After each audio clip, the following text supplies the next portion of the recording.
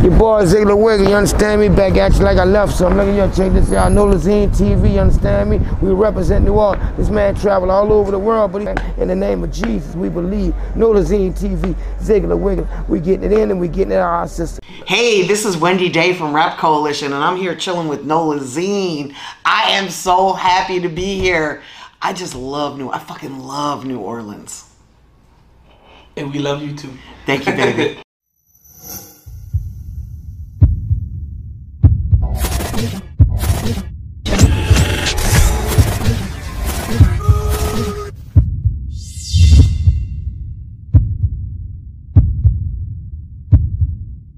So, tell everybody where you're from.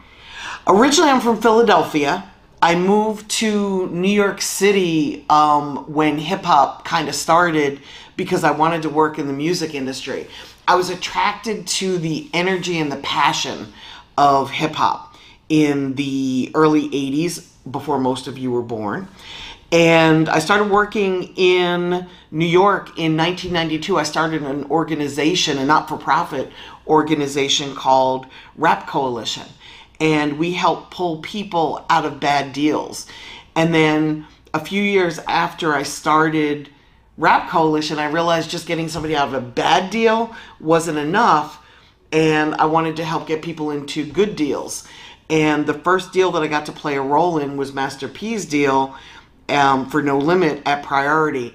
And that was a really awesome deal to have as my first deal, because then I was able to go on and work with folks like Twista and Do or Die and Eminem and Cash Money. Cash Money is probably the deal that I'm most well known for. I was able to help Baby and Slim get their numbers up, and they were pretty successful when I found them. Like, I didn't build their success. They were already successful. They had put out 31 albums over a 6-year period by the time I got involved with them. But I helped them get from selling 25,000 CDs every time they put out a CD, and back then it was CDs, right? To like 75,000. And once those numbers got up, it was really relatively easy to help them get signed to a distribution deal at Universal. It was an amazing deal, and I don't want to dwell on the past because a lot of you can go and do the research yourself to find out that deal. I'd rather talk to you guys about how you can build a company, and you can do this now in today's world. The reason there hasn't been another big opportunity out of New Orleans is because nobody has put the money and the resources into artists locally that are coming out today. You can still build a groundbreaking label like a No Limit or like a Cash Money. All you have to do is find talented artists that are already building a buzz like that at that up and coming level, put money behind them and help them get to the next level, and then don't sign a deal with a major label right away. The success behind Cash Money was they let me say no for 9 months. Like, the first offer for Cash Money was for Juvenile for $75,000 at a label called Penalty, just for Juvenile. And Baby and Slim were smart enough to say, nah, we can do better than that. Like, they believed in what they were building and their vision, and I believed in what they were building and their vision, and helped them get the numbers up so that by March of the following year, just 9 months later, they were being offered $30 million instead of $75,000. It's kind of a no-brainer when you think about that. But that's what I would love to see Baton Rouge and New Orleans, and actually anywhere in Louisiana, do, anywhere in the country really, but especially the cities where the talent is there. Somebody just needs to step in with the budget and help build that out and turn down the major labels until you're making so much money that it becomes a joint venture partnership. It's not a major label coming in and taking you over. It's you having the leverage to be able to write your own ticket for the deal that you want because you've sold enough streams and done enough shows that the value's there. Right. Yeah. I just completely hijacked your shit. I'm so sorry. It. And because I can tell artists you have to build leverage. Like, I don't sell artists dreams. I tell artists, Yes. I can help you get your face and your name known. Exactly. That's what's the main important thing. Everything else but is on they you. have to do the rest. They've Right. got to have the hustle. They've got to start with great music, and they've got to have the money to market and promote. Right.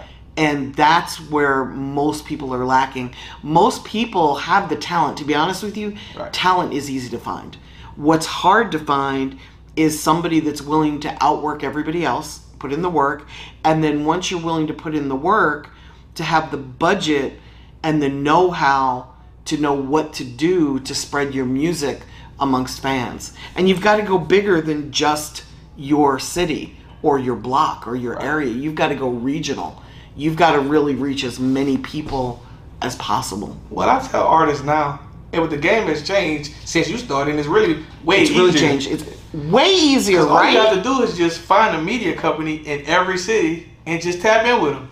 Like you know, back in the day, Yes. these record labels had to travel to these small cities and go to small radios and things like Right. that. And they had people like you would actually only set that up. Right. But now you can just find out that on the internet. Absolutely, it can all be done digitally. I mean, you still have to work the Do the real groundwork. world. Yeah, I don't want to downplay that, but you can build a really successful career so much easier today than when I was doing it 20 years ago, or 25 years ago, or 30 years ago, even. But It's so much easier today. And like when I say internet, it still helps you because like you can build that relationship actually with that media company. Right. And like as soon as you go there, then you can do the interview and different things like that. Right, But like back in the day, you had to pay for all these like resources. right. And Right, people and don't the realize that. resources are there. You know, there's so many platforms. Like, you can really focus on TikTok and Excel, or Facebook and Excel, or, you know, wherever, Twitch. You know, there's so many different options. And then if you partner with the different media companies that know the cities and have their feet on the ground, you can really get to the next level faster. It's just much easier today than it's ever been. Okay. So like being in the music industry for over 30 years, as you say, tell us what do you enjoy most about it, and tell us what do you actually hate about it. I love the up-and-coming artists. Like, once somebody becomes famous, it's not fun anymore. I really enjoy building a project from the ground up. Like, once you have a large fan base, it's really just kind of answering the phone. It's sitting back and waiting for the opportunities to come to you. And for me, that's boring. I really enjoy the vision and getting somebody that has 2 fans to 100,000 fans. For me, that's the fun part. The thing that I hate about the music industry is that there's so much bullshit and it's so fake, and people will tell you one thing and then do something completely different, and for some reason that's not seen as weird. You know, people that know me know that whatever I say I'm going to do. Like, I'm very in your face. If I can't help you, I'll tell you I can't help you. I don't blow smoke up somebody's ass. And this is an industry where people will lie and say, oh, you're the dopest artist ever, and man, I'd support you and whatever you need, and then turn around and not answer your phone calls 20 minutes later. They'll just chump you off. And that's crazy to me, that it's an industry full of such fake motherfuckers. Can I curse? Is that okay? It's all fine. Just fake motherfuckers that will say one thing and then do something completely different. It's like an industry of cowardice. You know, just say what you mean and mean what you say. It's really not that hard. It's not. So I want to know. I'm like, what's your advice on to one upcoming artist that's trying to reach out to you and actually build their music career or record label? You know, you don't have to really reach out to me. Like, you don't need me to do this. I've got a ton of free videos on my YouTube channel, which is youtube.com/thisiswendyday. I probably have 200 videos talking about how to build success in the music industry. So for somebody to think that they need a connection or they need a cosign is just insane. You can do this yourself. And then once you get to a level where you're popping, that's where I can really be helpful. Because once you've got the fan base, I can, if your goal is to go to a major label, I can take you to a major label and get you a deal. But again, you have to have the leverage before I can really be of help to you. So you can teach yourself how this game works and what moves to make and what to do. You just need work ethic, you need know-how, and you need a budget. And of course, great music. But I'm assuming that anybody watching this already has great music. Okay. So let's speak on deals. You know, every Sure. artist just hates this deal. Like, I want you to explain what's good and bad about one on like 360 deal. Absolutely. So what's great about a 360 deal is you can have no leverage, nobody knows who you are, nobody's ever heard your name before, and somebody will sign you, and if you start to build a little bit of a buzz, they'll put money behind you to help get to the next level. And what a 360 deal is, it's when somebody invests in you and they take a percentage of all your income. So they're taking money from your publishing income, from your shows, from your royalty streams, from wherever you're making money, they're taking a cut because they believed in you when you had no renown, no fame, no nothing. You were starting at the bottom. The downside of a 360 deal is that once you do start to pop off, you're going to be sharing your income with that investor for however long you sign. So if you're signed to a 5-year deal, you're sharing all of your income for 5 years. And in most cases, you're still going to need to do all the legwork yourself to take off, to get your career to take off, because people put money behind things that are already rolling. So something that's already moving along, that's when somebody's going to step in and put their money, because they can see that it's moving and they can see the reaction and they can see that it's a good investment.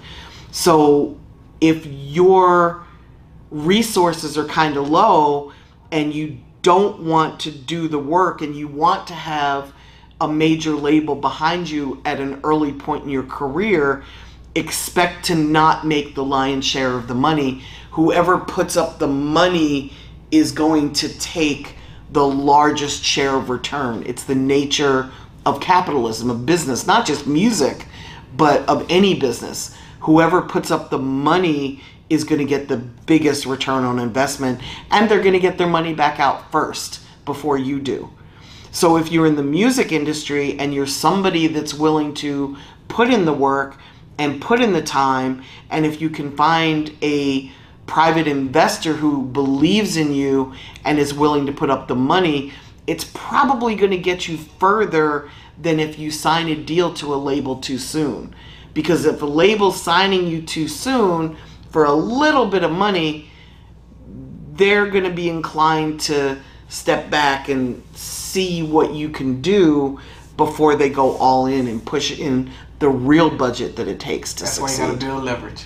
Absolutely why you have to build leverage. But I'm glad that you spoke on like what you just spoke on, because I want to ask you this question, because like I see like a lot of artists get mad at these like independent labels like a QC or Cash Money, but they don't really go too hard even on these big labels who put them in these deals and don't realize that these like I tell artists every day, like, hey, but if a record label is like willing to give you $2 million, how much money do you think that they want back? Oh, they want multi-millions back. So I want you to speak up on this, like if these artists just actually think they can buy themselves back out of these contracts and things like that. No, if somebody is willing to put money, even if it's less than $2 million, even if they're going to invest $250,000 into your career, they're doing it because their goal is to make back $6, $7, $10, $20, $30 million. They're not investing $250,000 into somebody to make back $500,000. That's not how the music industry works, you know? And their goal is to work with you for a length of time. That's why it's so difficult to get a deal when you're an older artist, because they want to do a deal where they can get money from an artist for the next 3 years or 5 years or 10 years or 20 years. Their goal isn't just to make a small profit. Their goal is to make a huge profit. Correct. So, like, being a music artist, I gotta ask you this question, because you've seen artists actually come out at every age, but like, true. I want you to tell us, actually, I'm like, what do you think is the age to actually, you know, slow it down as an artist and actually help other artists? That's a great question. And it's so hard to answer that, because the truth is a hit record cures everything, right? It can cure cancer, I think.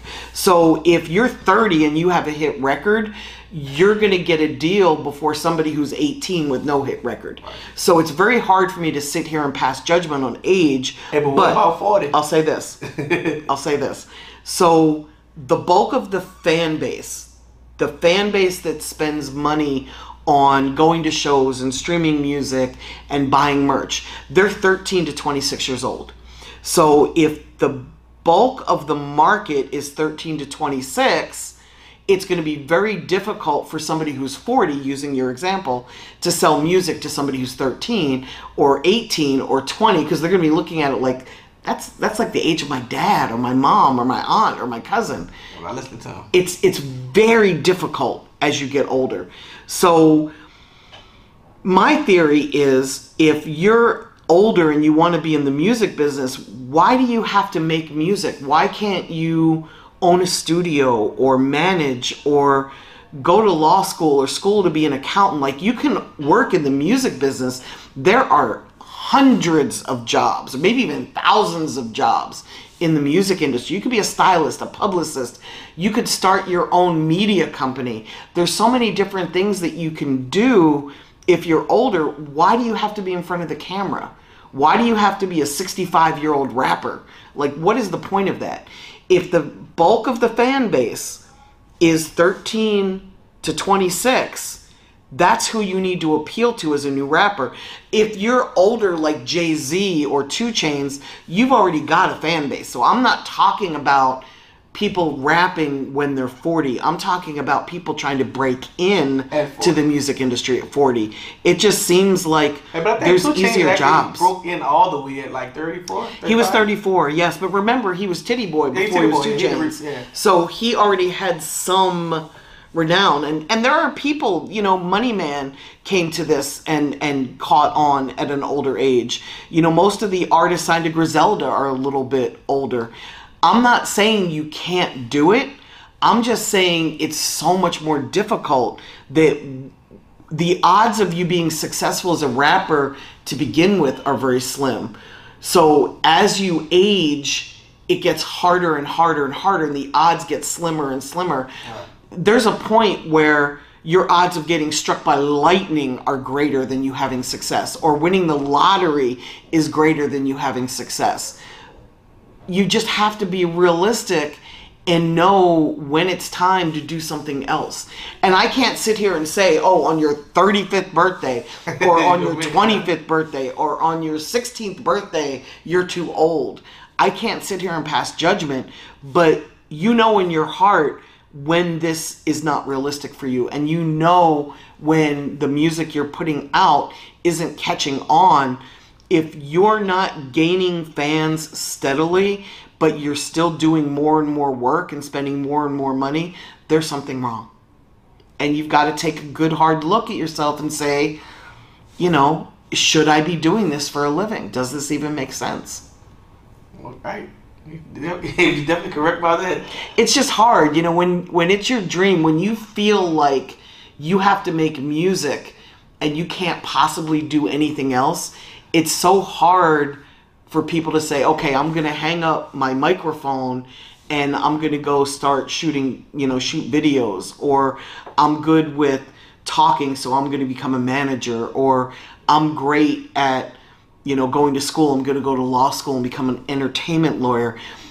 It's very hard for people to have that talk with themselves, because so many people are really addicted to being famous.